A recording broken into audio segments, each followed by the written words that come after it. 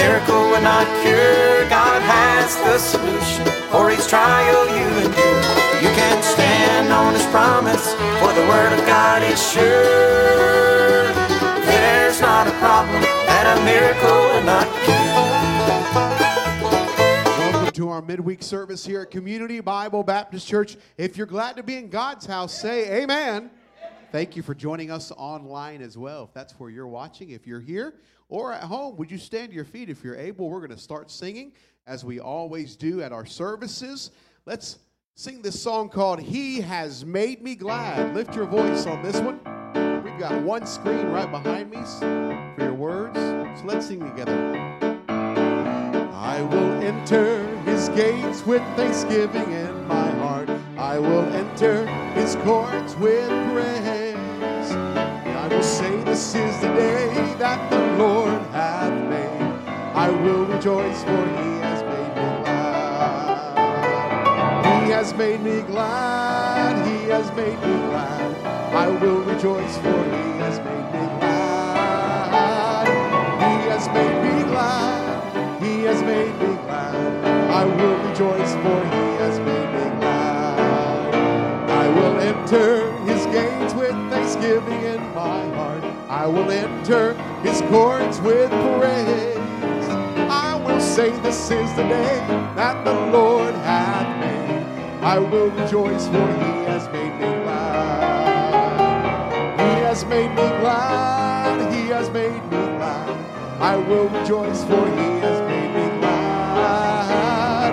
He has made me glad. He has made me glad. I will rejoice, for He has made me glad. This is the day that the Lord hath made, that the Lord hath made. I will rejoice, we will rejoice and be glad in it, and be glad in it. This is the day that the Lord hath made. We will rejoice and be glad in it. This is the day that the Lord hath made. All right, we're going to sing this one more time. We're going to replace the word we with I. Some of you need some joy in your life. Look at your neighbor and just smile. Even if you don't feel like it, if you had a rough day, I get it. But the joy of the Lord is our strength here today. He gives us some supernatural joy. The fruit of the Spirit. Praise the Lord. Come on, sing this with me. This is the day that the Lord hath made, that the Lord hath made. I will rejoice and be glad. Good. And be glad in it. Oh, this is the day that the Lord hath made. I will rejoice and be glad in it. This is the day that the Lord hath made. You may be seated. Miss Lori was saying behind she's not happy because she's standing. No, now we're happy, right? Coming here on a Wednesday afternoon, tired, wore out, midweek, hump day service. And so before we sing the song or really even get into the service, I want to hear from 5 people. Five. That's all we need. 5. There's 100 of us in here, so 5. That's not a big number. 5 something that you're glad about. You give praise about. Right there, Catherine. Started a new job. They're Christian folk, and it's fantastic. New job, Christian family, Christian folk, and it's fantastic. That's what, Brother Dory. I'm glad I can still come to church. I'm glad I can still come to church. I have been praying. Now listen, I pray specifically for many of you specific things. I am praying the prayer for Brother Dory that Simeon prayed. I'm praying the Simeon prayer. Lord, don't let thy servant depart until he sees the salvation of the Lord. Now, we know that that's the Lord. But I'm praying, don't let our servant depart until he has church in the new building. Because that's what he's praying for. So I'm praying that. So he's thankful he's back to church. Church is better with Brother Dory on the front row. Do you say amen right there? Church is easier to preach. It's easier to worship. All right, number 3. That's 2. 3. Yes, ma'am. No headache medicine since last Thursday. Praise the Lord. That's a blessing. Praise the Lord. Good. Cindy. We got to spend the last week holding our new grandson. You grandparents, oh my word. If I'd have known how great grandchildren was, I wouldn't have waited so long. Blah, blah, blah, blah, blah, blah, blah, blah, blah, blah. Yeah. Praise the Lord. I just adopted a youngin', so I don't need grandkids. I got one at home. So. Jennifer. Yes, Jennifer. I've been pain-free since my surgery.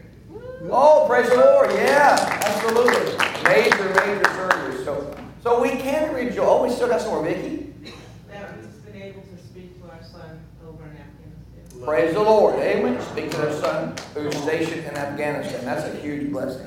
All right, Carolyn. Now you listen, you've unbaptized yourself. We're number 7, okay? Normally I have to pull teeth to get you. Tonight we're on a roll. Carolyn? I'm glad it's this year and I'm cancer-free instead of last year. Praise the Lord. You know what? Cancer-free this year, cancer beginning last year. So we rejoice. 21 is turning the page. Praise the Lord. All right. Bill? I'm praising God because Vic said it, it took 4 decades to see what was in Genesis 38 and RU the other night. Learn something new after 4 decades. Learn something new in RU in Genesis 38. The Bible's new every morning, every day. And so we think we figured it all out. And you learn something new. Praise the Lord. Brent?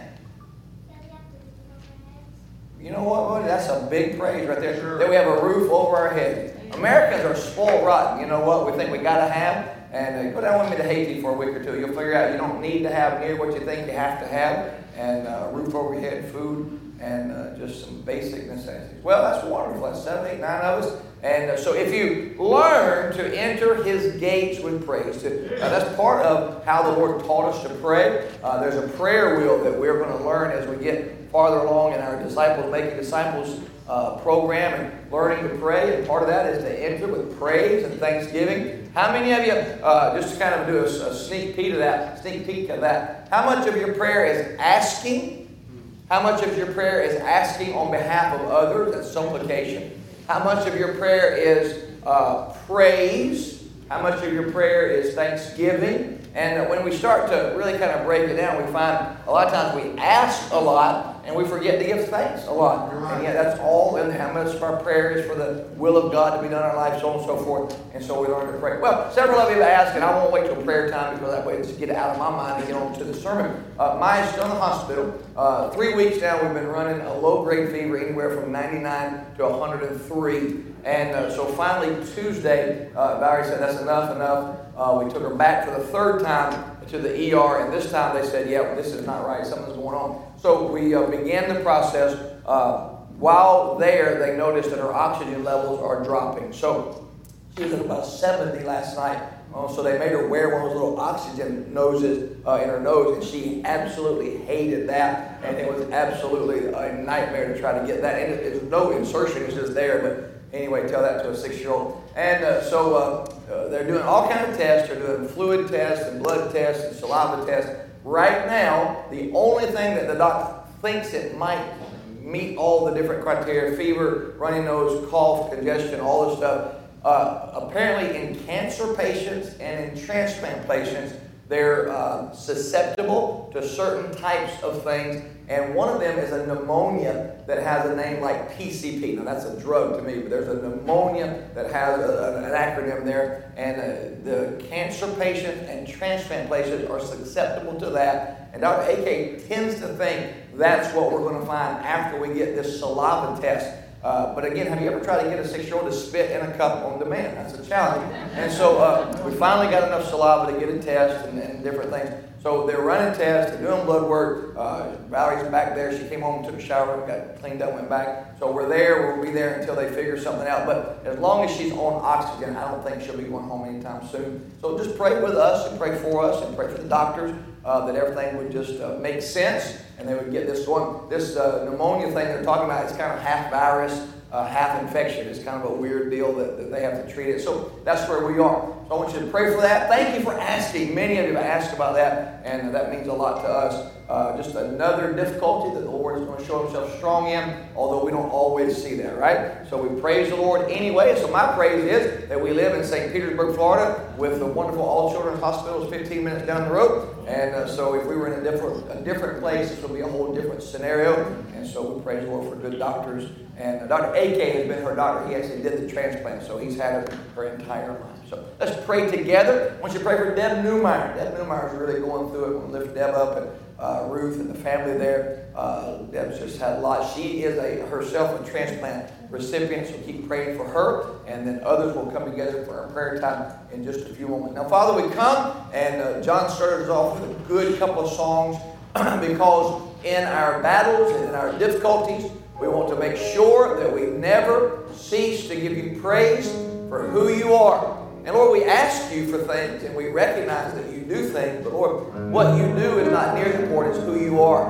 And so we worship you tonight. We thank you tonight that our struggles, our trials, our difficulties are all under the sovereign hand and will of God. And Lord, you'll never take us where your grace does not keep us and provide for us. And so, Lord, I just pray tonight that whatever's going on, whoever needs tonight's songs, tonight's sermons, whether here in person or watching via the broadcast, Lord, I pray they would be encouraged tonight to continue to be faithful because, Lord, we serve an always faithful God. We praise your name. We thank you now. And give us good service in the Master Club, in the bus stop, in the teens, even in the little nursery tonight. Bless them and all that's said and done on this campus. We pray it now in Jesus' name.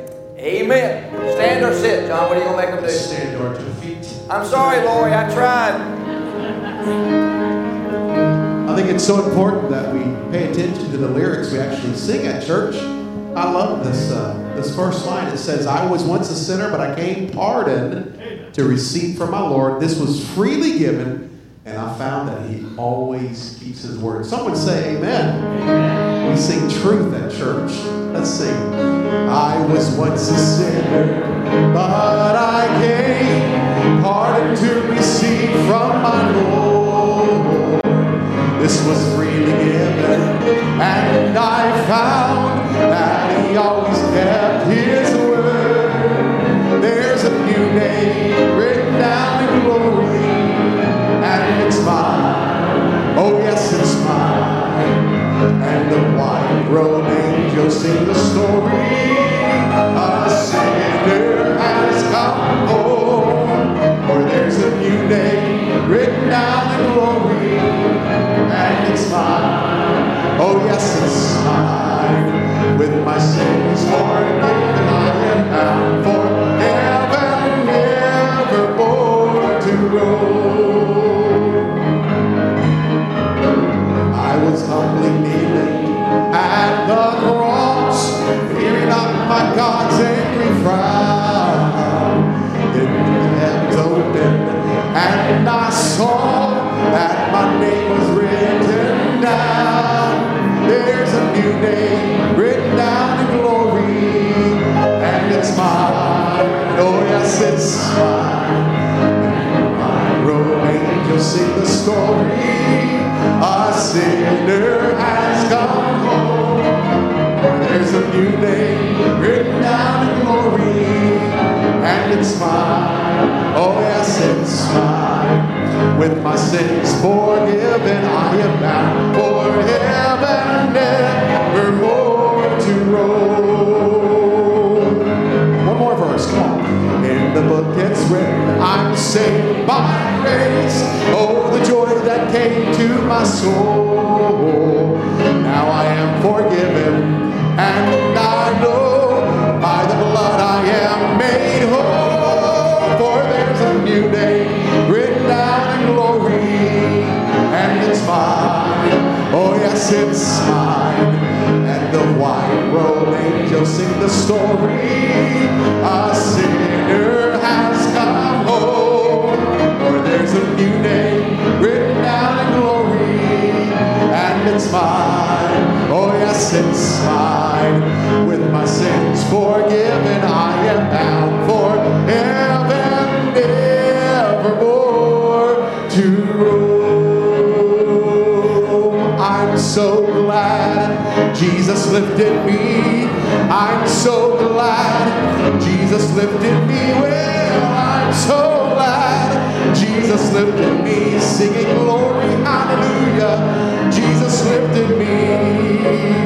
I was sinking down, but Jesus lifted me. Well, we were sinking down, but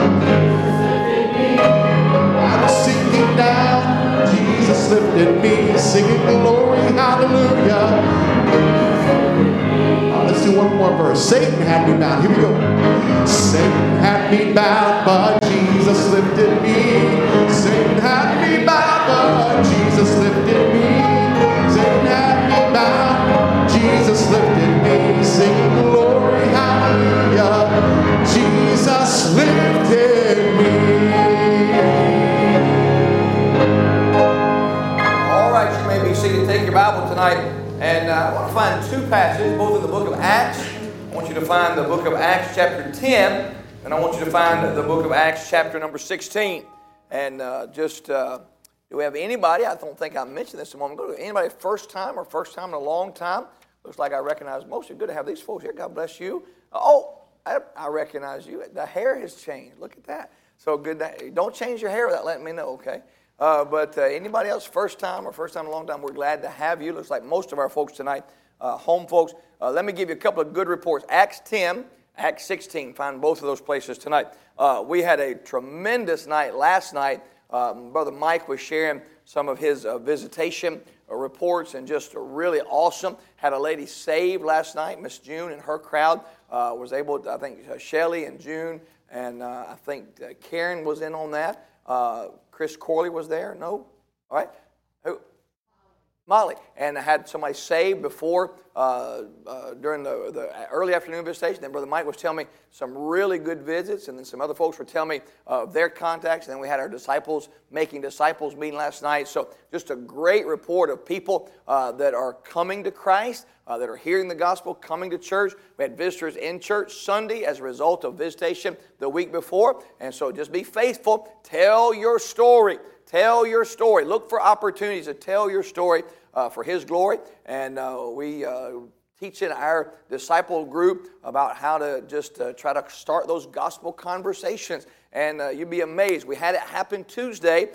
Several of us men had met together, and then we went to lunch. And one of the guys in the group just asked the waitress, anything I can pray for? And man, she's like, yeah, I'm going to school, and I got a heavy load. And come to find out, she's going to flight school to be a pilot, and the guy that asked the question, Brother Mike Coop, is a pilot. And so the Lord just opened that door, and that conversation just exploded, and I was able to give her a track and talk to her. You just look for ways to open conversations, and you'll be amazed how the Holy Spirit will give you doorways into people's lives, and maybe they're carrying a burden or a load, and you can be a load lifter or burden bearer, and so just be sensitive about that. A lot of good stuff happening tomorrow on the project. If you come in the morning up on the north side, or actually it'll be the northeast side, the east side of the building, they're going to start putting all the red iron together. So you have those big beams and stuff straight up out of the ground, those big pillars. They're going to start putting the tie beams in tomorrow. So that'll be cool. And while they're doing that, on the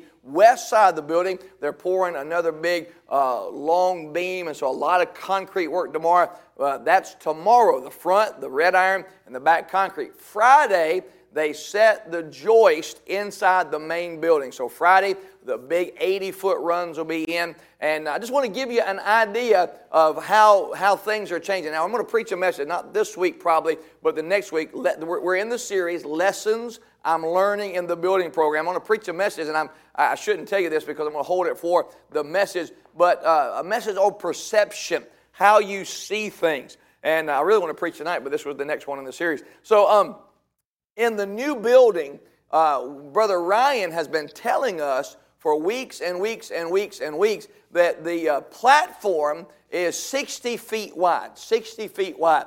And when you go in there, the platform looks about 30 feet wide, just because there's no ceiling on it, there's nothing to judge against. And so I'm thinking, man, Brother Ryan, I know he keeps saying it's on the plans, it's on the blueprint, 60 feet wide. And I go out there and I was like, man, it looks like this. How many of you know what 60 feet wide actually is? You might know what 60 feet wide is. 60 feet wide is actually from that wall to that wall. So the platform itself is wall to wall. So when you start looking at that building right now with no roof and no beams, now it'll start coming together with the beams and stuff. But just the platform, we can set this building on the platform. Now, not depth-wise, but width-wise, this building will sit on the new platform. And then, of course, it extends out either side and all the way to the back. So really, the message on perception, I can't wait to preach that. Sometimes you see things that aren't so.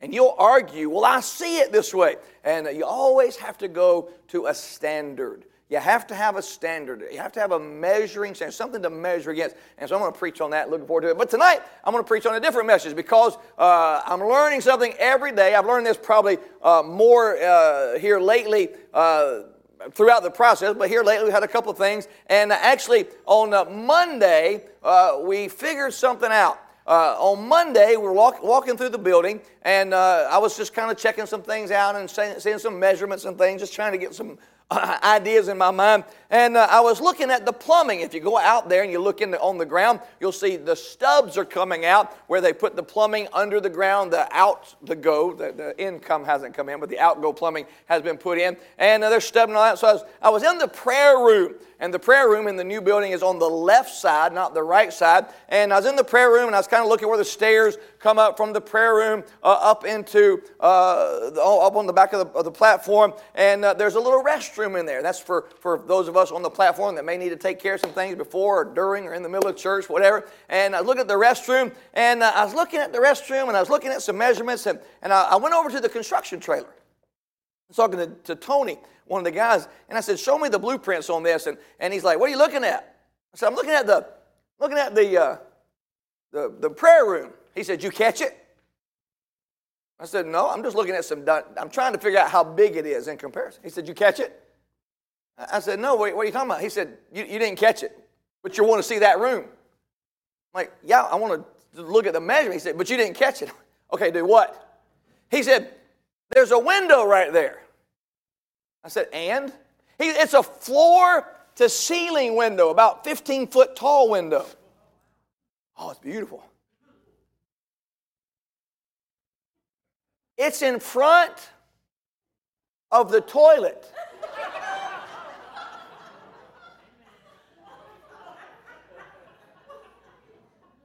He said, if you sit on the toilet, you have a window right outside. I mean, I'm talking perfectly lined up, the toilet and the window. I said, I don't think it's going to work. He said, we already called it. We're going to take care of it. What are you going to do? He said, we're going to block it up. I said, thank you. I said, what happened? He said, here's what happened. He said, we're on plan number about 6. About 6. He said, up until 5, that was another room. He said, but at 6, we made the changes to change the layout. He said, but just that one window didn't get changed. And so the concrete guys, the block guys are working on 5, but we're building on 6. He said, it's not a big deal. He said, we've already covered it. It's our fault, our issue. We'll block it up. No big deal. Now, that technically is a change order. A change order. And a change order, according to the definition, is work that is added to or deleted from the original scope of work. The original scope of work in a contract. However, depending on the magnitude of the change, it may or may not alter the original contract amount and or completion date. A change order may force a new project to handle significant changes to the current project.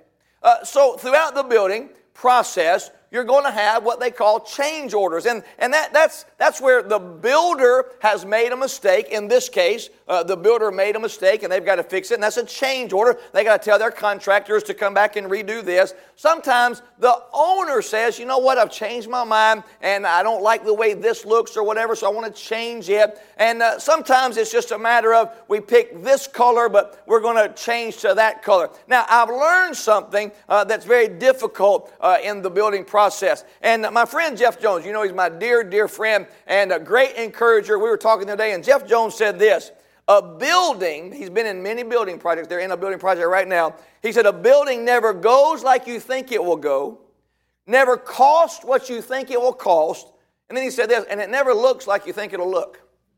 I'm like, you're a great encourager to me. You're a blessing. You're a blessing. But throughout the building project, sometimes you have negative change orders, and that's negative from our point of view, where something has to be changed that costs us money. We changed the original, I'm going to speak to this in just a moment, but we changed the original design from offices to classrooms. That one change cost us over $12,000. Just to change. And I said to the guy, I said, all you're doing is making new lines on paper. Now, there's a lot more to it than that, but that one change that we requested cost us $12,000. $12,000. This was before we even got started on the building. This was months and months ago. So I thought that was not going to be a big deal. But man, when you change that, you change the plumbing, you change the electrical, you change everything, you change windows apparently. Now, there's positive changes to our point of view. A positive change is when he calls, and he's done this a couple of times, and we rejoice over this, and he says, man, this was going to cost this much money, but we've changed our supplier, or we've changed, in this case, it was some electrical fixtures, just light fixtures. He said, it's the same amount of light. It's the same quality of light. Everything about it is the same. You will not notice, but it's like 30 or 40% cheaper. And so he said, we're saving thousands of dollars when you start thinking about how many light fixtures are in the building. So that was a positive change. We're going to order something different and save you money. And sometimes it's just a neutral change. It's like we had blue, but we think gray will look better. So sometimes there's big changes that cost you a lot of money, and they're very painful to go through. Sometimes there's positive changes that make you some money. And sometimes they're just changes because, you know what, we can do it A or B, and let's just pick which way we want to do it.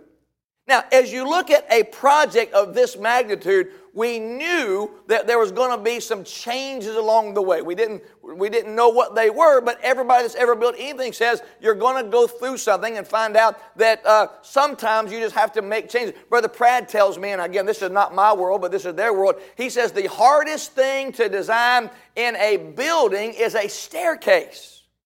He said, man, to get a staircase to land right and to go right. He said, preacher, I've got plans that some architect has drawn, and when we try to map them out, he said, they end up inside of a wall. They're staircases to nowhere. And he said, man, you got to change that because what they drew won't fix. You can't build it the way they drew it or whatever. So in every building, especially something this big, there's going to be change orders.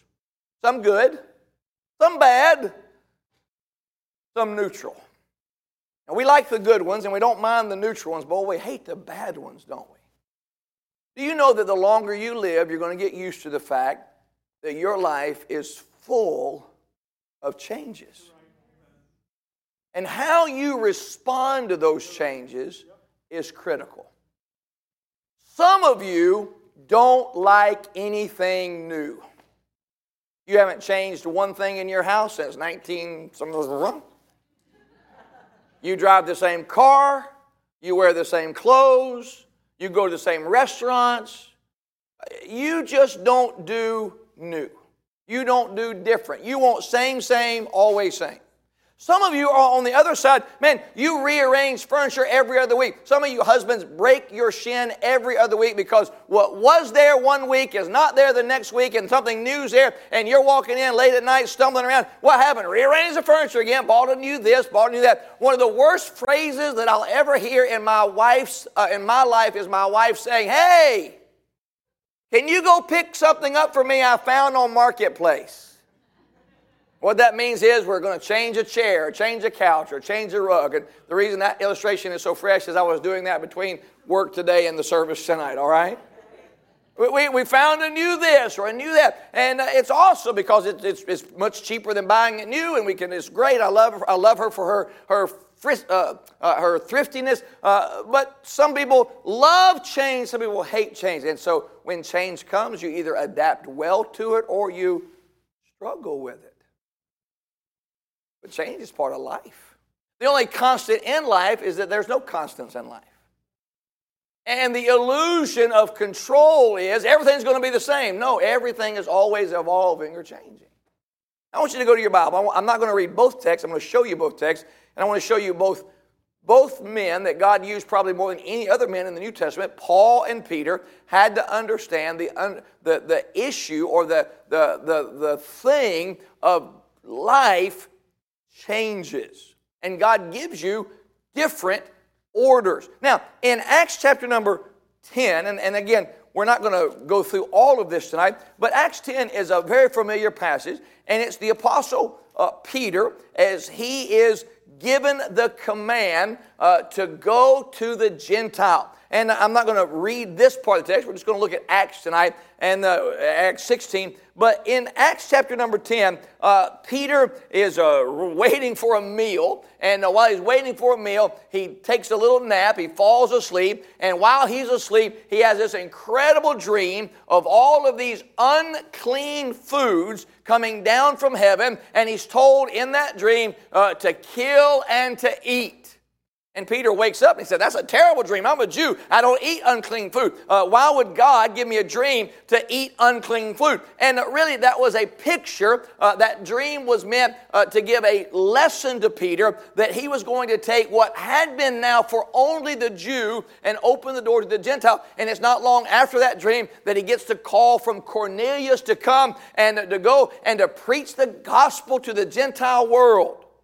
And that was a big, huge change order. In fact, while Peter was obedient in this case, we can look through his life and find out that he wrestled with this whole idea of the Jew getting the gospel to the Gentile and the Gentile being accepted into the church as the Jew. And so he wrestled with that, had to be rebuked by Paul later because for much of his life that we have record of, there was a struggle there. And that would be hard for anybody that was raised in Judaism to all of a sudden accept the Gentile into the family of God. And so that was a huge change. Thank God for that change because that opened the door for many of us as far as we're Gentile believers. But it was a big change for Peter. The one I want you to see is Acts 16. The Bible says in verse number 6, now, when they had gone throughout Phrygia, and by the way, in Acts chapter 10, it's a vision. Remember, it's a vision. It's a dream. Now, when they'd gone through Phrygia in the region of Galatia and were forbidden of the Holy Ghost to preach the word in Asia. After they were come to Mysia, they essayed to go into Bithynia, but the Spirit suffered them not. And they, passing by Mysia, came down to Troas. And a vision appeared to Paul in the night. There stood a man of Macedonia and prayed him, saying, come over into Macedonia and help us. And after he had seen the vision, immediately we endeavored to go into Macedonia, assuredly gathering that the Lord had called us for to preach the gospel unto them. Therefore, loosing from Troas, we came with a straight course to Samothracia, and the next day to Neapolis. Then they go to Philippi.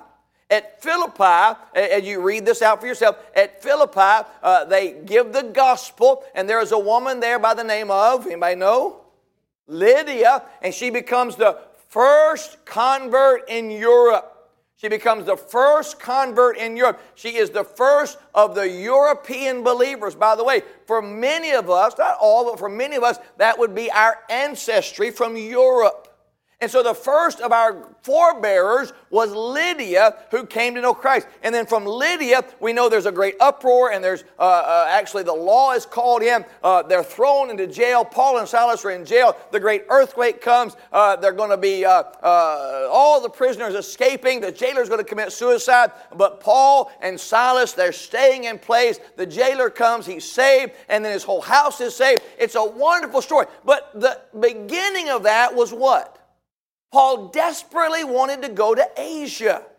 He wanted to go to the Asian continent. And he tried in this record 2 different times to go to Asia Minor. And 2 different times the Holy Spirit said, no, don't go there. 2 different times. Paul said, but I want to go to Asia. I want to preach the gospel to the Orient. And the Holy Spirit said, no, don't go there. And the Holy Spirit said the second time, don't go there. And so Paul is waiting, and he has again a vision, a man of Macedonia, Europe, who's saying, now come over and help us. And so Paul got a change order. I want to go to Asia, but instead he ended up going to Europe, and there Lydia, the Philippian jailer, and ultimately all of our forebearers. You ever thought what would happen if the gospel would have gone to Asia first? I have no idea how that would have played out. But because it came to Europe first, and because what the Lord's plan and purpose was, we'll get to heaven and find out the difference there of why, that directly affected us. Now here's two men that God greatly used, Peter and Paul, and both had in their mind, Paul wanted to go to Asia and preach the gospel. Peter was going to go to the Gentiles and preach to the Jews and preach the gospel. And God said, no, I'm going to change your direction. I'm going to change your ministry. I'm going to change your mission. They both were submissive to that. God used that in great ways, and we have great results because of that. Now, when we come to the building program, and we come to life, we need to realize that nothing is ever going to go the way we think it's going to go. And nothing's ever going to work out the way we think it's going to work out. Because remember, God's ways, our ways, very different ways. We go from A to B, don't we? Like if we're going to go from the shortest distance between two points is what? So we're going to go A to B, right there, A to B. And we think, man, that's the best decision. That's the shortest decision. That makes the most sense. That is the plan. I'm going to go from A to B, get the job done. That's what we're going to do. And God says, all right, start at A. Don't go to B. I want you to go to D. God, that's not where I want you to go. I don't want to go to D. I want to go to B. I want you to go to D. Get to D. All right, now I'm going to go to B, right? No, I want you to go to X and J and K and all over the place. God, that's the wrong way. God, that's not the best way. God, that's not the shortest way, not the most economical way, not the best fiscal way. God, what are you doing? If it every time worked out like you and I think it worked out or should work out, you realize we would have no need of God. Here's what you really need to understand. God needed you at D for a purpose, a reason, possibly a person. God knows how to get from A to B, but God knows who's in these other places. Remember now, when we find Philip, he is in a great revival crusade, and thousands upon thousands upon thousands are coming to Christ. And I mean, the Lord is working, and the Lord is moving, and this is incredible. And the Lord says to Philip, okay, I want you to stop. I want you to go over here to the desert, and I want you to join yourself to a man in a chariot. I want you to leave the multitude and find one man riding a chariot. By the way, that one man was Queen Candace's treasurer, and after his conversion, you do know that he went back and turned Ethiopia upside down with the gospel.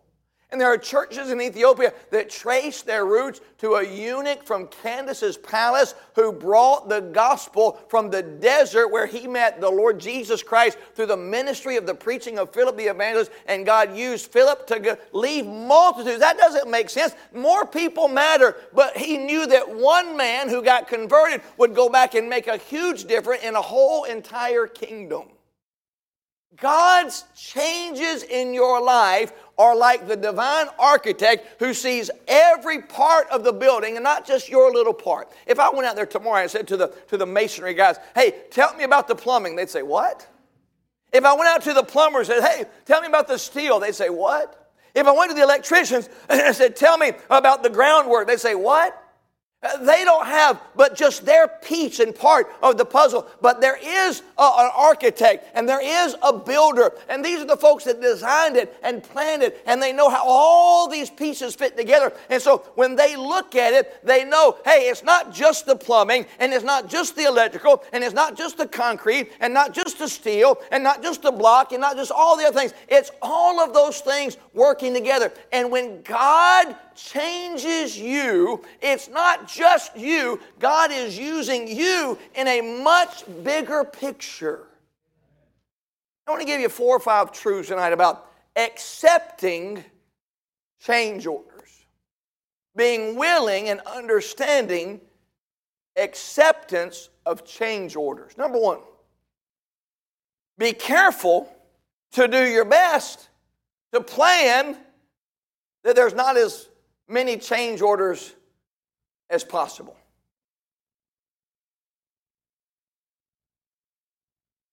Some of you are not following Christ. You're not following the Scripture. You're not building your life on the Word of God. And so what you're doing is you're making it so that God's going to have to change some things in your life to get your attention.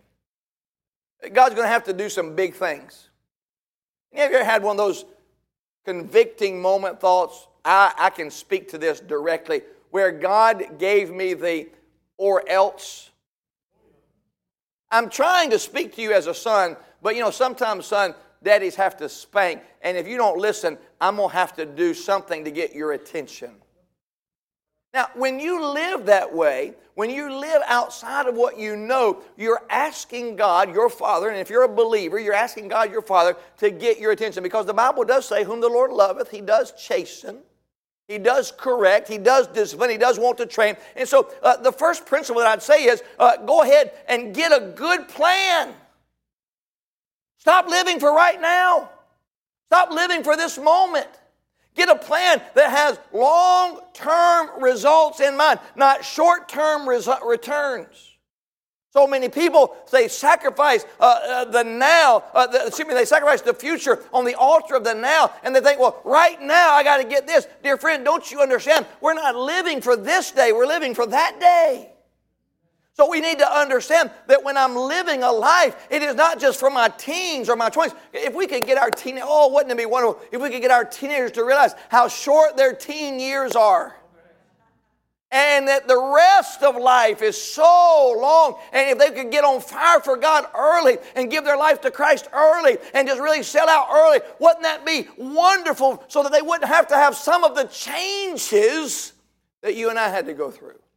Some of the corrections, some of the discipline, some of the difficulties, bringing back some of the scars. So the first thing I'd say is, man, the lessons we've learned in the building program. We brought in architects. Brad was in all those meetings. Jim was in all those meetings. And we brought in architects, and one of the architects we brought in, he said, here's what I'm going to build. And he literally, honest to goodness, I'm not being funny, and I'm sure not being unkind to the guy. I couldn't tell you his name if I wanted to, but he was going to build us a box, a metal barn. And I'm like, I can do that. Literally, I could call General Steel and say, bring me a box, and I could throw a box up, and it would have been a box. We could have met in it, but it would have been a giant metal box. We met another guy, and they were good guys, and they had a few other ideas and different things, and we thought about them for a minute. And then Jensen, the guy that we have, Jason, he came in, and he said, man, I'm not going to build you a box. He said, I'm going to build you this, and I'm going to build it out of this material. And he said, I'm going to do this, and I'm going to do that, and it's going to have some character and some things, and we're going to do this. And we began to talk amongst ourselves. Jason was not the least expensive. You know who the least expensive was? The box. The box, to design the box would have cost nothing. I mean, very, very nominal cost. But we'd have got a giant box.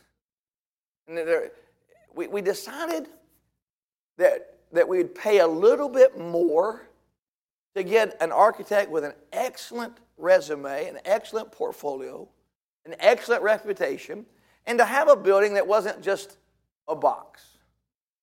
We planned for more than just a box. I wonder how many people's lives, they are designing their life just to survive, just to exist. I believe this is true with most people. Most people are not living. Most people are existing. Most people are just living. There's no big picture. They have no dream of God ever doing anything more than just them surviving. Listen, I remember thinking as a child, and I'm thanking the Lord now, even at 52 years old, I don't ever want to be satisfied with just surviving. When I was a drunk, I remember my life. It was go to work so I could go get drunk so I could go to work. That was my life, to get drunk, to go to work, to get drunk. I had to go to work to get enough money to go get drunk the next time. And I remember as a drunk thinking, this is ridiculous. There's nothing to like. I mean, this is just such a roller coaster. You get a little high on the good times and low on the bad times, and it was up and down. And I'm thinking, what a waste of life. There's got to be more to life than this.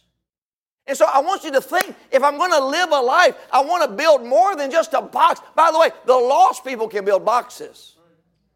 Just live, exist, pay their bills, and die. Man, do you understand we're going to give an accounting of ourselves to the King? We're going to stand as ambassadors that have been sent out to do a work, and we're going to be asked how we represented His kingdom on this earth and how we conducted ourselves. And I don't want to come back and say, well, I survived. Surviving for the child of God is not good enough. We ought to have a desire that says, I want to build a life that brings honor and glory to God. I want to build a life of purpose and reason. And I get up and go to work, not just to punch a clock and do a job, but to make Christ known amongst my co-workers and to make the glory of God real in my life. So design your life on purpose.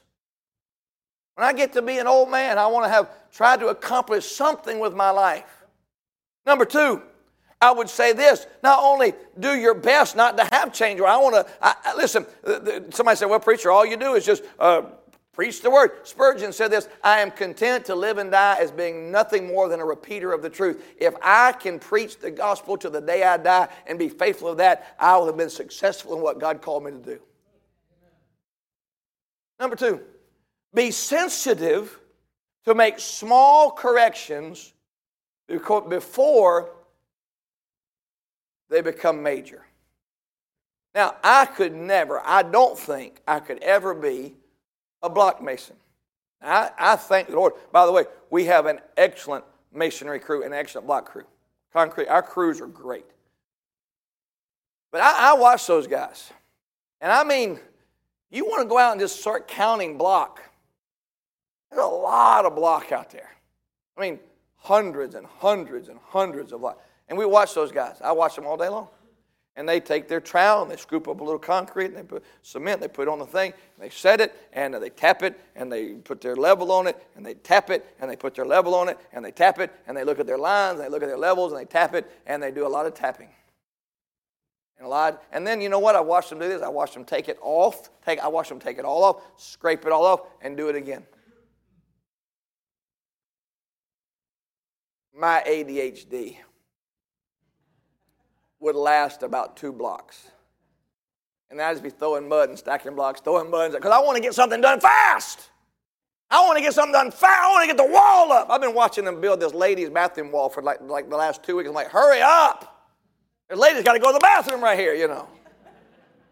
And just tedious. And boy, straighten it. And I watched one guy one day.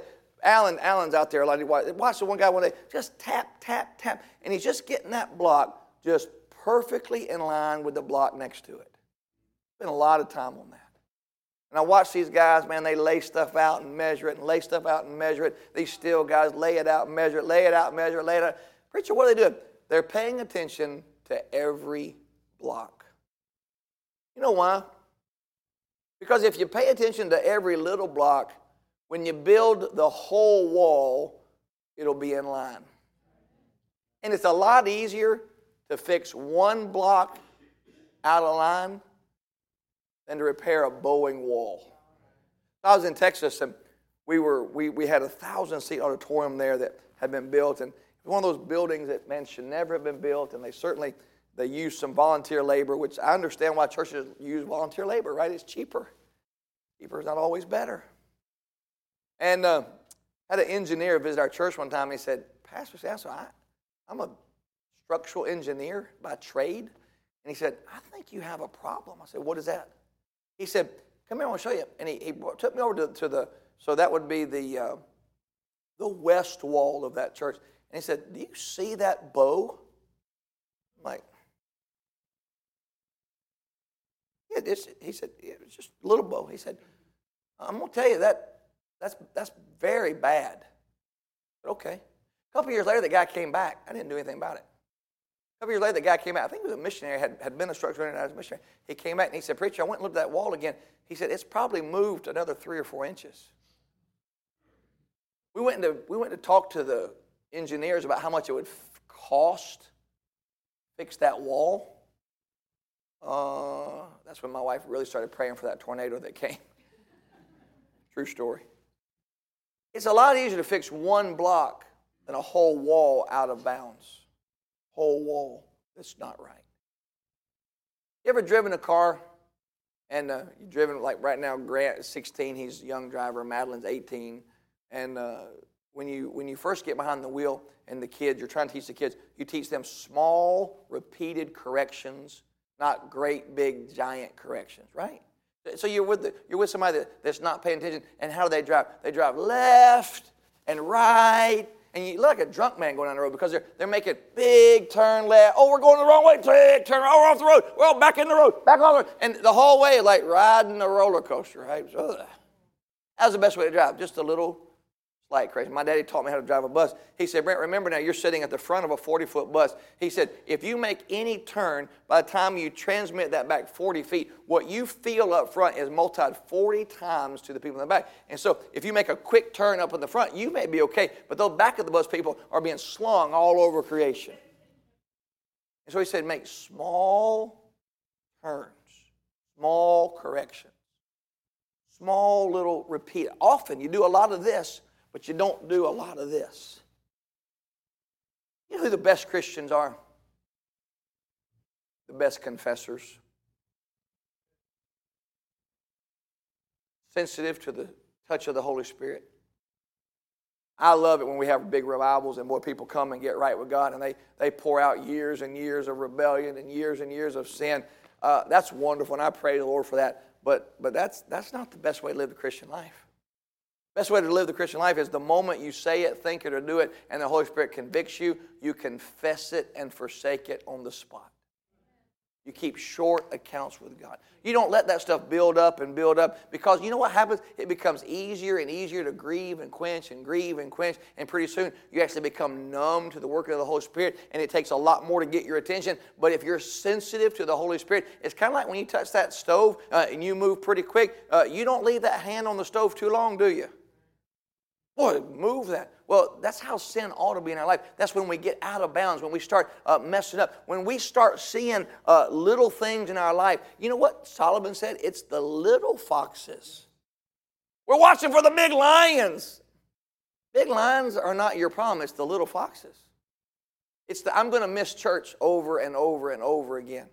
I'm going to be in crowds and with people that I shouldn't be. I'm going to be doing things I shouldn't be doing. And pretty soon, that becomes the norm to you. You know what's norm to me? Going to church. Just norm. Been doing it 30 years now. Norm to me. Abnorm is when I do the wrong thing. When you're in trouble is when the wrong thing seems like the right thing.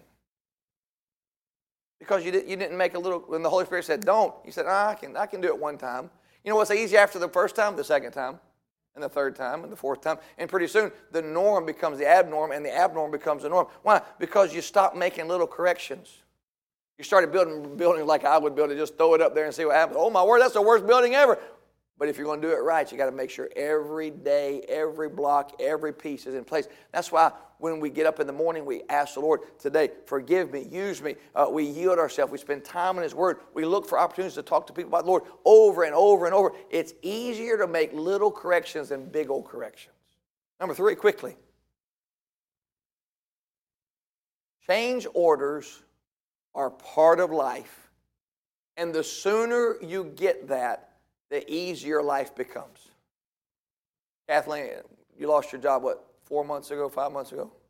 Preacher, I lost my job! That's a terrible call, isn't it? Terrible call. Preacher, wonderful new job, I love it, it's better. By the way, 6 months from now, she could use, I'm not being unkind, I'm not being prophetic, but 6 months from now, preacher, I lost my job. You never know what's going to happen. Nobody knows. Listen, Carolyn just said, last year cancer, this year no cancer. How did she know what's going to happen last year? She didn't know.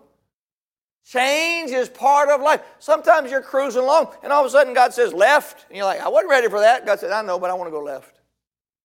Sometimes God says stop. Sometimes God says go back.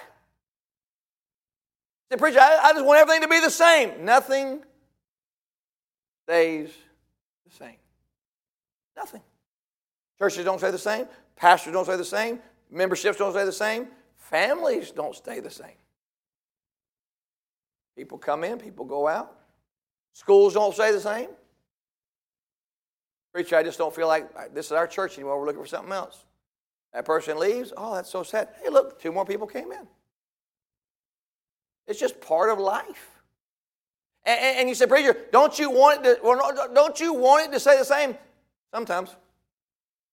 Sometimes I like it to say the same. Sometimes we need it to change. Just sometimes God says, you're in a comfort zone here. Let me shake that up. Sometimes we get so good at what we're doing, we forget how much we need God, and God has to remind us how much we need Him. There's a lot of reasons for saying, I can't tell you the reason God changes in your life. I can tell you in my life, it's for God to remind me, you still need me, son. Oh, but Brother Brent, you've been doing this 24 years now. You figured it out. I figured out. I'm not even sure the questions anymore, much less the answers. I do know that the longer I pastor and the longer I serve and the longer I'm married and the older my kids get, the more dependent I am on the Lord. Because what I thought I would be in my 50s is not what I am in my 50s. I thought I'd be mature in my 50s. I thought I would be like normal in my 50s. My wife swears that she has 7 children. She only has 6, but she's like, you count twice. I thought that in my 50s I'd have all the answers. Man, I've got new fear in my 50s. I have fear today that I didn't have 20 years ago. I have new realities today I didn't have 20 years ago.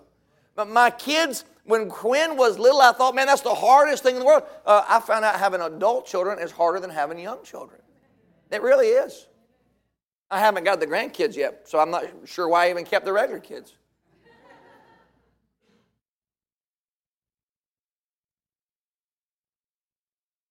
What's the constant in your life? I'll tell you, it's God's Word. It's the Lord. Other than that, Jen just mentioned surgery. Man, wouldn't it be great if none of us ever had surgery again? Whoo, praise the Lord. Somebody's going to have surgery next week. Unexpected surgery. Just life.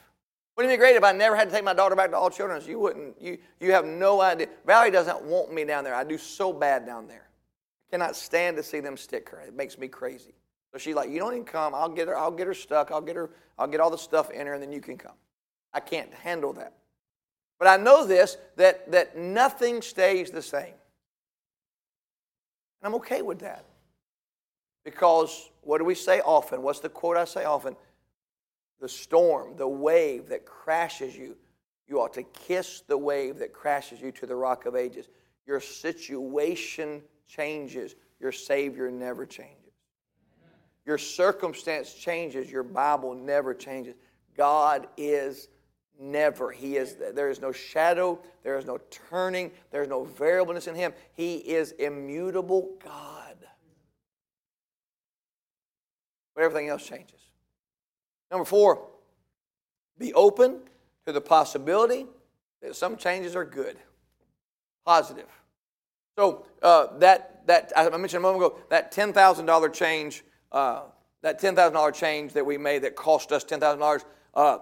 We changed that because one Sunday morning we walked out of church and there was a sign across the street that said for sale, and we're like, man, that house, that quarter-acre lot wasn't for sale when we walked into church. And while we were having church, that guy put that sign up, and he was standing there that he just put the sign up.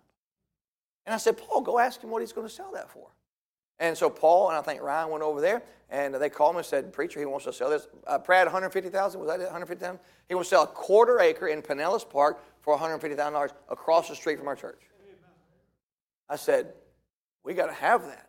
I did not even understand how much we needed that, because once the building stuff started, we had no place to park our buses and all that. I didn't even realize all that was coming the way it did. But we said, shake hands. We had the money in the bank. We came before you. We raised that money, and I think 30 days, 40 days, something like that. Some people just gave, and we raised that money. It didn't cost us a penny of our Jabez money. We raised that money in the church, bought that land, tore the house down, and we've used that for parking and everything else, and that's long-term plans. And the cool thing was, because we now had a place to put our offices, we could put the daycare in the new building. So that's why we took the offices out of the new building and put the daycare there. You say, preacher, why the daycare?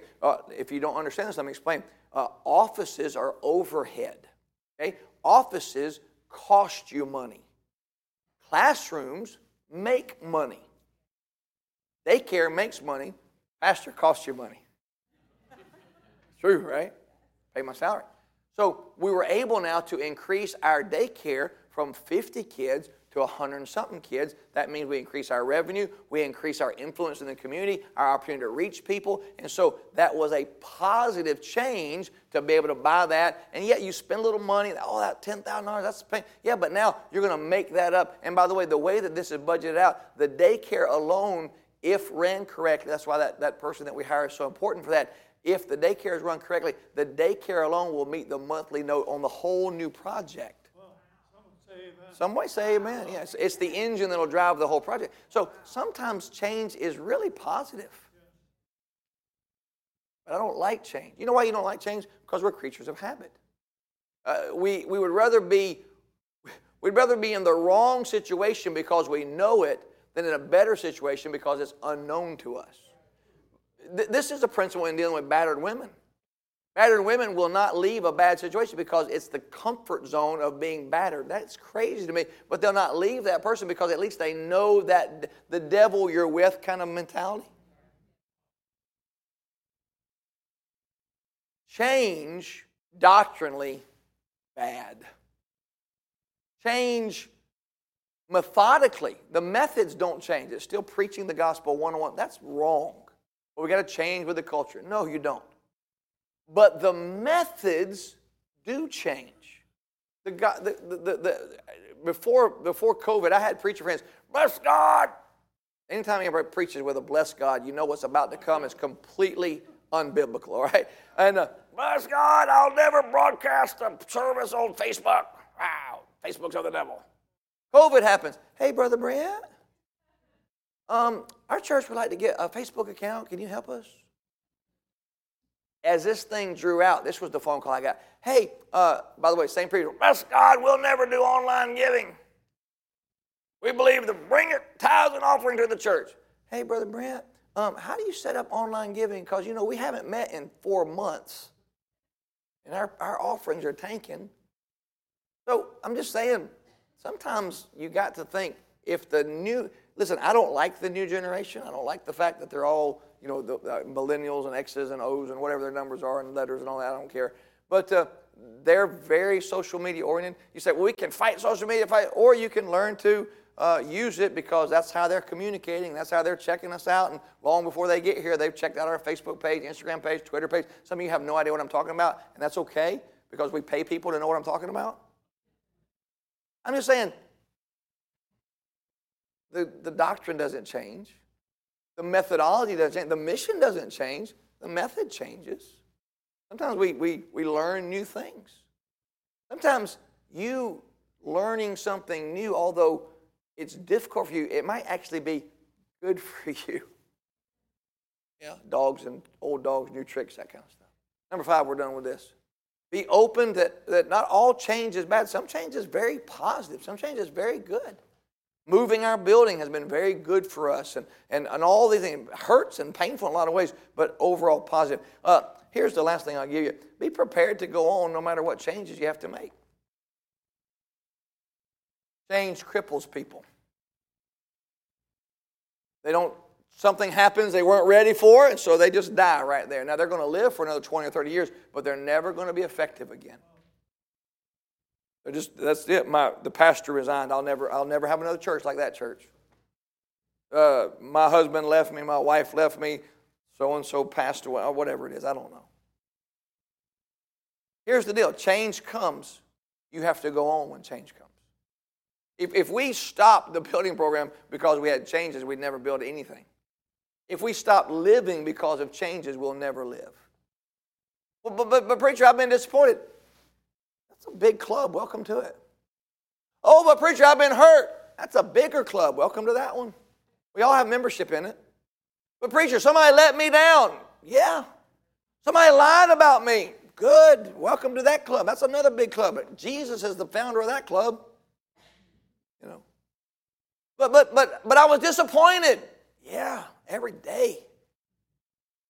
I want to go on though. But it's not the same. I've heard that so much. It's not the same. Curtis Hudson was my pastor. 1977, Curtis Hudson stood up on a Sunday night, Forsyth Baptist Church, and said to our church, at that time we had the 3rd largest bus ministry in America. We were the fastest growing church in the nation. We were one of the largest churches in the state of Georgia. And he stood up and said, the Lord has led me to go into full-time evangelism. And he left, resigned, started going around the country preaching. 77. I was a little boy, 4th grade, 3rd grade. There were people that Sunday night in 1977 that stopped right there. And now, 40 some odd years later, they're 40 years older, but they've never moved from that spot. We'll never find another church like Forest Hills. No, you never will. We'll never have another pastor like Curtis Hudson. No, you never will. No. But those were glory days. Yeah. And when you talk to them, it's funny. When you talk to them, they don't talk about anything that's happened since 1977. They just go back to, man, we used to run and used to do it. And they're like, you are stuck in a time capsule. Now, here's the deal. I hated the fact that Dr. Hudson resigned, and I didn't like the new pastor. That's part of it, right? We left that next year and went to Murfreesboro. Man, they like to kill my sister. We moved from Atlanta to Murfreesboro. It's like going back in time. She hated it. We moved. Never be the same. I learned through those years that I've got to keep going. Now, I struggled. You know my testimony. But I've learned since then and through that, you got to keep going. You got to keep going. No matter what happens, you got to keep going. Change, part and parcel. So I'm over there yesterday, and I'm looking, and after he said that, I went back, and I'm standing at the pipe. I'm looking out the window, waving to the neighbors, thinking, we got to fix this. And I went back to Dennis this morning. I said, Dennis, is that a big deal? He said, oh, that ain't a big deal at all. He said, we'll block that right up. I said, will it change anything? He said, oh, no, it'll be seamless. Nobody will ever know anything. And you wouldn't know it if I didn't just tell you tonight. But we're just going to fix it. We're going to find a way around it, and we're going to go on. Some of you need to realize you got to go on. You got to go on. I don't ever want to be stuck. Oh, community, those glory days. As long as I live, shouldn't that be the best day of my life? The next day, not yesterday, the next day. Father, tonight, teach us that change orders and positive, negative, neutral, they're just part and parcel of life. In order that we've got to move on, and sometimes it's very difficult, sometimes it's very hard. Sometimes it costs us thousands of dollars, or it costs us a lot of pain and suffering. But we've got to move on. We've got to fix it and move on.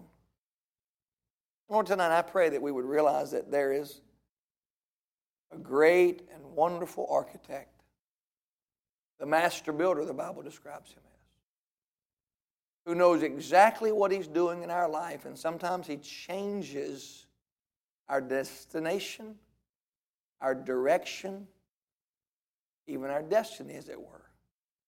Just like he did with Peter, just like he did with Paul. How we rejoice that they listened. How we rejoice that they followed the leading. Although they didn't like it, didn't want it, wasn't what they intended. It was your perfect will. And it worked out according to your will and not their will. Lord Jesus, I pray now you teach us to accept change in life, because change is part of life. In Jesus' name, amen. Amen. All right, Brother John, come and let's look at our prayer sheet, and then we're going to come together to pray. Teach you something real quick about prayer. Maya, we already mentioned. Vicky's daughter, Melissa, health issues. Vicky, I saw you to my right. Is she any changes there? No change. All right. Juliana's recovering. Sam Wynn. I love Brother Sam. Sam sits right over here, kind of near where Peggy and them sit. Sam's been sick again. This is probably week number 3 or 4, Brother Sam. If you think about it, give him a call or drop him a note. Keep praying for Brother Sam. I got a call today got a text today from Miss Cindy. Pray for Brother Paul Hensley. These are wonderful people. Really, both of them are going through some medical issues. And their long-term plan is they are going to be moving up to near their daughter. But right now, just pray for Paul and Cindy Hensley, some of the most precious precious people you'll ever be around. Bo and Kay Austin, they're still, both of these families recovering, grieving the homegoing of their family member. Christina, this is Hasina's cousin, major back surgery. And then Chuck Truitt and Linda, I want you to lift them up. I mentioned Deb Newmeyer. Put Deb Newmeyer on the list, please. Asking the Lord to touch her. There's some things, they're doing some medical testing there. Deb is a transplant survivor, and so anytime she has anything going on, it's pretty serious. Anybody have any prayer slips? You can get them to me. Any prayer requests? To my right, left, middle. Gary?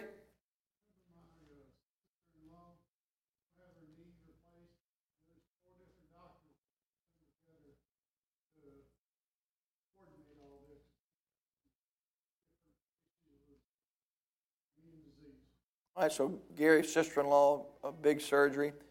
My sister, Deanna, is recovering from a complete, total knee replacement surgery, and Deanna's a gigantic baby. Okay, just looking online right there. I'm just kidding. But Deanna, my sister-in-law, recovering from knee replacement surgery, and just pray for her. And then Gordon, Christy, your dad's having surgery next week, I believe. They moved it to next week. And what is Gordon having? Okay. So let's pray for Gordon. They're going to go in surgery next week. So let's pray for a wonderful soul and loves the Lord. Just good friend, good man. Christy's dad. Anybody else to my right over here? Lori? I'd like to pray for my stepdad, Cliff. He's in the VA hospital, shortness of breath, and they're checking for pneumonia, and he had the vaccine. Let's pray for Cliff. Pray for Cliff. Brother Clint? Oh my goodness, Remy and Nolan Crum. If you saw on the news that Monday, I believe Monday, there was a 60-year-old man, 61-year-old walking. They were celebrating their anniversary, walking across the street in the crosswalk. Afternoon, it was early afternoon. It wasn't even the evening, was it? Dinner time. Right at dinner time, St. Pete, out celebrating their anniversary, and a gentleman hit them, killed the grandfather there, and the grandmother is life or death at this point. So these are two of our children in our school's grandparents. So Brother Clinton was over there yesterday, and I think Nick was with him. And so we're just asking the Lord to allow us to minister to this family. And these kids need, there's a long story there. Just pray for Nolan, and Remy, and the family there, and a lot of stuff. So that's another, I was talking to a young man today about our child care and about our Christian school. Our school and our child care will allow us to minister to people who do not come to our church. And this is just a good example of that, so I want to pray for them. All right, anybody else tomorrow? Don? Brother Dustin. Dustin Smith. Dustin has had a little setback, and he's back out, I believe. Mike, you got to see Dustin, talk to him. Let's pray for Dustin. Mike, remind me tomorrow. Let me you go over and see him. Love on him a little bit. Love Brother Dustin to death. He said he would be here tonight, but he called. So you had to eat for maybe in the morning. All right, let's pray for Dustin. Vicky? Again for our son's platoon over in Afghanistan as they are. This is Donnie's, right? What's that? Donnie's? No, this is Chucky's. Yeah, they are, in the heat of battle, and some are without working equipment, like night vision goggles. Hey, Chucky's platoon in Afghanistan. Chris? He's praying for our neighbor Chuck. Yeah. He's over at the Moffitt Cancer Center. He'll be there for 3 weeks. Chuck Melton is his last name. Chuck is fighting cancer. Probably my age, late 40s, early 50s. No, he's 60. 60, okay. Chuck Melton, this is Christy and Paul's neighbor. Very serious cancer right now. Anybody else far right? Middle right here in the middle. Brother Jim? Unspoken. Unspoken, all of us, I'm sure. Middle right, anybody else? Brent? Well, thank you, buddy. Anybody else middle right? My husband Peter. Yes, ma'am. They found 2 small spots on the left lung. The right lobe was removed a year ago. They think they have a good plan. It's wonderful to watch Peter trust in God. Trust in the Lord. So thank you. And thank you for this ministry. We are blessed here. We love y'all. Okay, Lord, that's all. Peter, they found some spots on his lungs, so let's pray for that. Clint, get information, follow up from me on that so I can check on that. Anybody else middle right? Anybody else got any prayer requests? Shelley? Pray for our students Friday night. Oh, the play. The play. We didn't mention anything about the play. This is The Hiding Place. Corey Ten Boom. And if you haven't got tickets, are there any available yet? Yes. Go see Michelle. You're going to enjoy this. This is going to be so good. And the lead actress is amazing. She is amazing. Beautiful young lady. So, all right. Anybody else far right? Hey, I want to pray for Matt and the job situation. Pray for Matt's job situation. Anybody else middle right? All right. Left. The Pratt. Perfect. Reverend Christy and Joe. We keep them in prayer. Yeah. They're visiting here, and Joe is still enlisted and still serving. Christy's taking care of the baby, but just need a touch of the Lord in their lives. Okay, let's do that. Far left, middle left. Yeah, Jonathan. Co-worker Jim Freight, he's having his gallbladder removed next Thursday. Tell your story, man. Yes, sir. Talk to him about the Lord. Anybody else? Left? Far left? Mark? Coworker I mentioned last week, the sudden death of the son there, told me he had a wife and kids that are left behind. Okay. If we can be any blessing, any help, let them know our church is here. Of course, you need to be a blessing to them. All right, let's pray.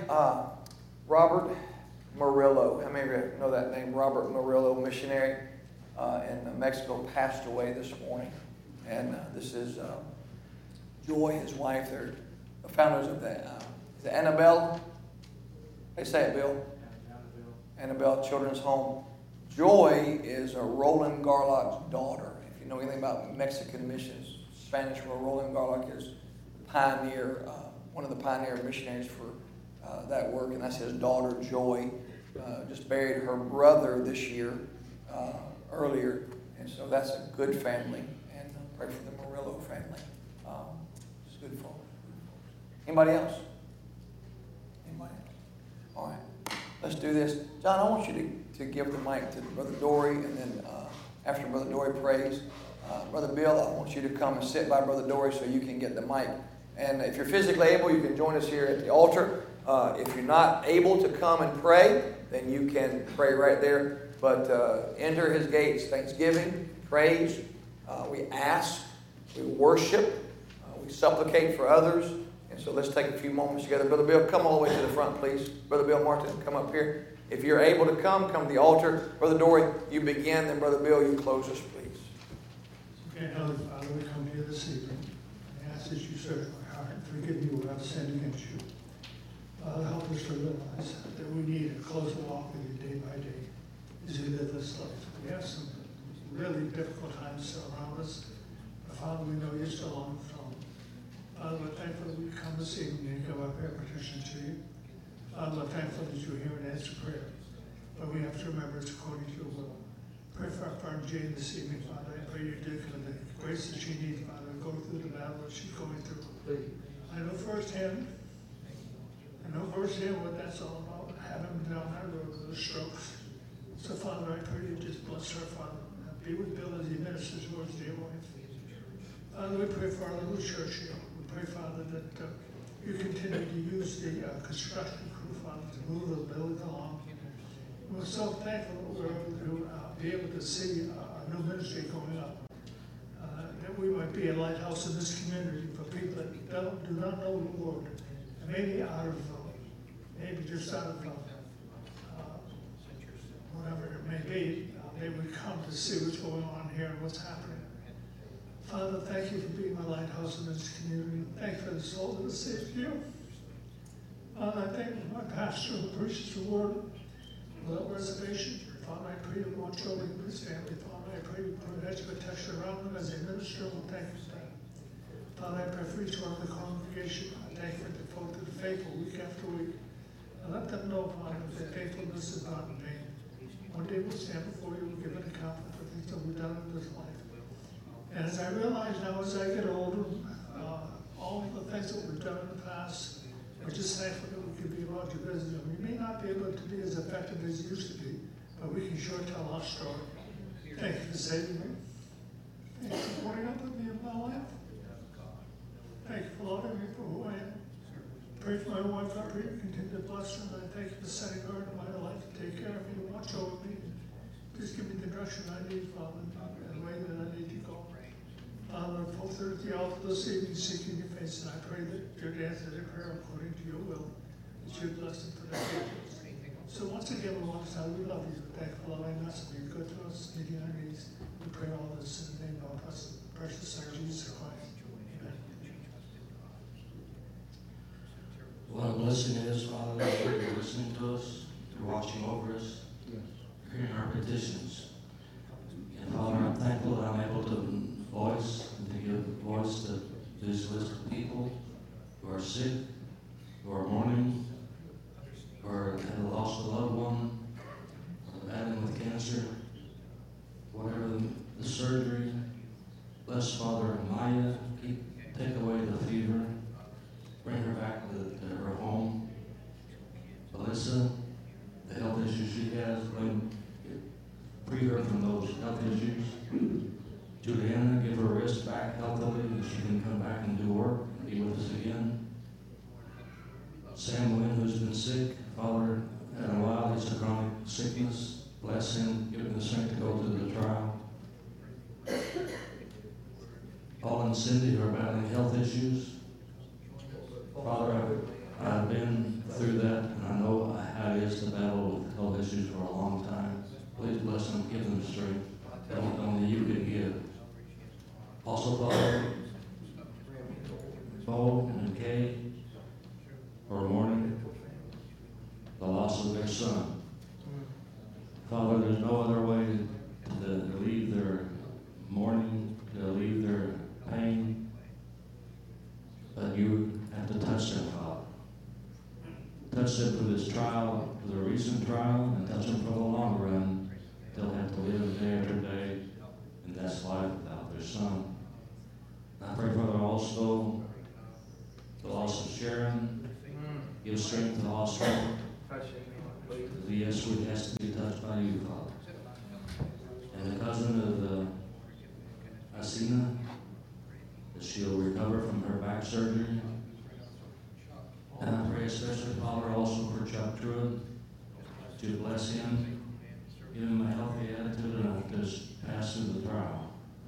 Father, also many unspoken needs we've heard here tonight. Only you know, and the person who asked for a request, exactly what we're praying for. But I'm glad you know, Father, the heart and the soul and the pain and the tears, or the joy they're expecting when you answer the prayer. Please bless them, Father.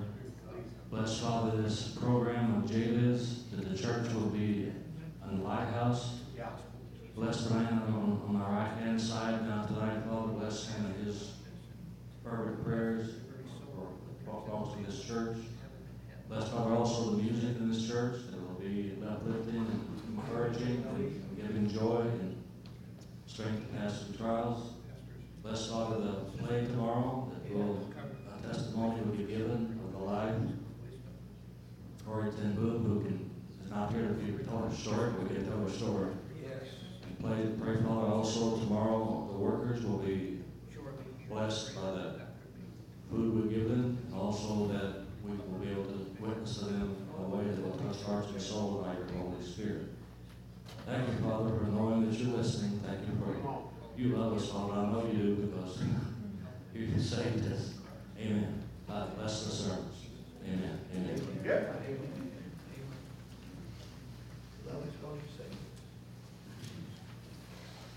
And the church says, amen. Amen and amen. I'm going to have the ushers come forward to the front of the room. We give you an opportunity to worship the Lord with your tithes and your offerings, even on a Wednesday night. So as the Lord leads, as they go by, if you can make a motion, you can leave it in the plate, or in the back as you leave, there is a black box nailed to the wall if you want to leave your tithe and offerings there as well. So guys, if you can make your way to the front and go ahead and pass.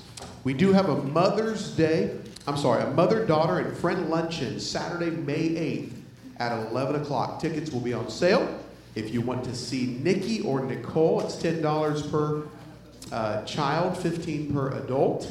You can also be a table host by providing the decorations, place settings, and desserts for that table. So see Nicole or Nikki for further information, all right? There is going to be a music recital here in the church auditorium on Tuesday, April 27th. That's 2 weeks from yesterday at 2 o'clock in the afternoon, featuring Pastor Mike Austin's band and music students and even our high school and junior high choir. The science fair projects will also be on display.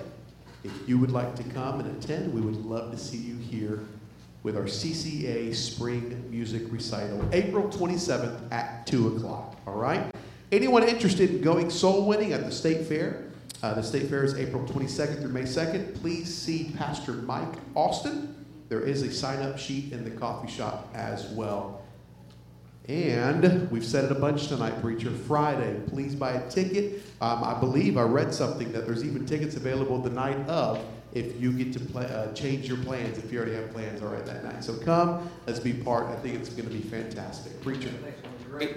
And that's a great story. If you've never read The Hiding Place, you ought to do that and be a blessing. Now, we want to ask you tomorrow, would you please pray, because Brother Bill and Brother John and our Hispanic folks are going to be serving our crews another lunch. We've done this once before, and we're about to lose our block crew because they're almost done. We'll still have our concrete and our metal crew, but we're going to serve lunch, and then we're going to see if Bill can give the gospel. So tomorrow, pray for Lupita and Bill and Brother John and Miss Teresa and all of our. If you speak Spanish and you want to come join us for lunch tomorrow, see Brother Bill or Brother John, and it'd be a blessing to get to know these guys and encourage them and give tracts out, encourage hopefully opportunities for them to come and visit. But that's a good outreach. We were challenged. I think Brother David actually is the one that challenged us that every person who comes on this property hears the gospel while they're working. And so this will be our second time with our Spanish guys. So the kids are going to try to get you to buy tickets for the play. I want you to be nice to them and buy tickets if you haven't. Let's all stand together. We'll be dismissed.